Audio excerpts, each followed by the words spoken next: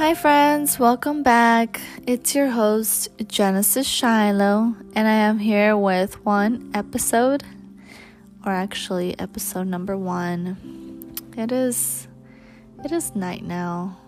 Today is Valentine's Day, which is apparently a holiday. I didn't realize how much everybody would give into it until today that I went out to LA and then I saw so many people just like going out to breakfast, lunch, giving out gifts on social media, posting. And well, I just wanted to let you all know that you're not alone. I know many of you are probably studying for a test or doing homework. Or maybe you guys took a break from school and are gonna go back next semester or maybe next year. Or maybe you guys just decided to not go to school anymore. Whatever your situation is and whatever path you're taking in life, I just want to remind you that you are doing your best you can. You're doing a great job. You are appreciated wherever you are at, whatever you do. And just remember to love yourself. And I know it's hard to do when you've gone through so many hardships in life. Some of us have had childhood traumas.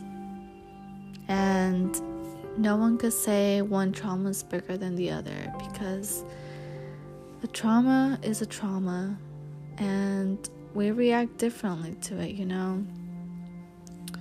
So, whatever life brought to you and all the experiences you've been having or you've had, they've helped create who you are today.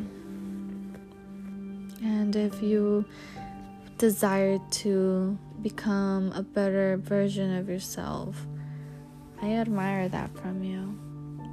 And if you're okay where you're at right now, I admire that too.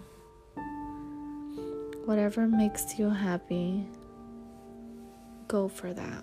If it makes you happy to create jewelry or read a book, or just lay down in bed and listen to music, or even crocheting or sewing, or just having fun with your furry friends. Like I have 2 little pups.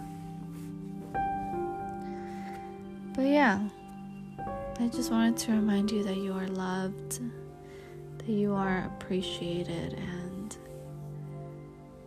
even if you don't have a significant other at the moment, just celebrate this by loving yourself, loving who you are, loving what you have accomplished.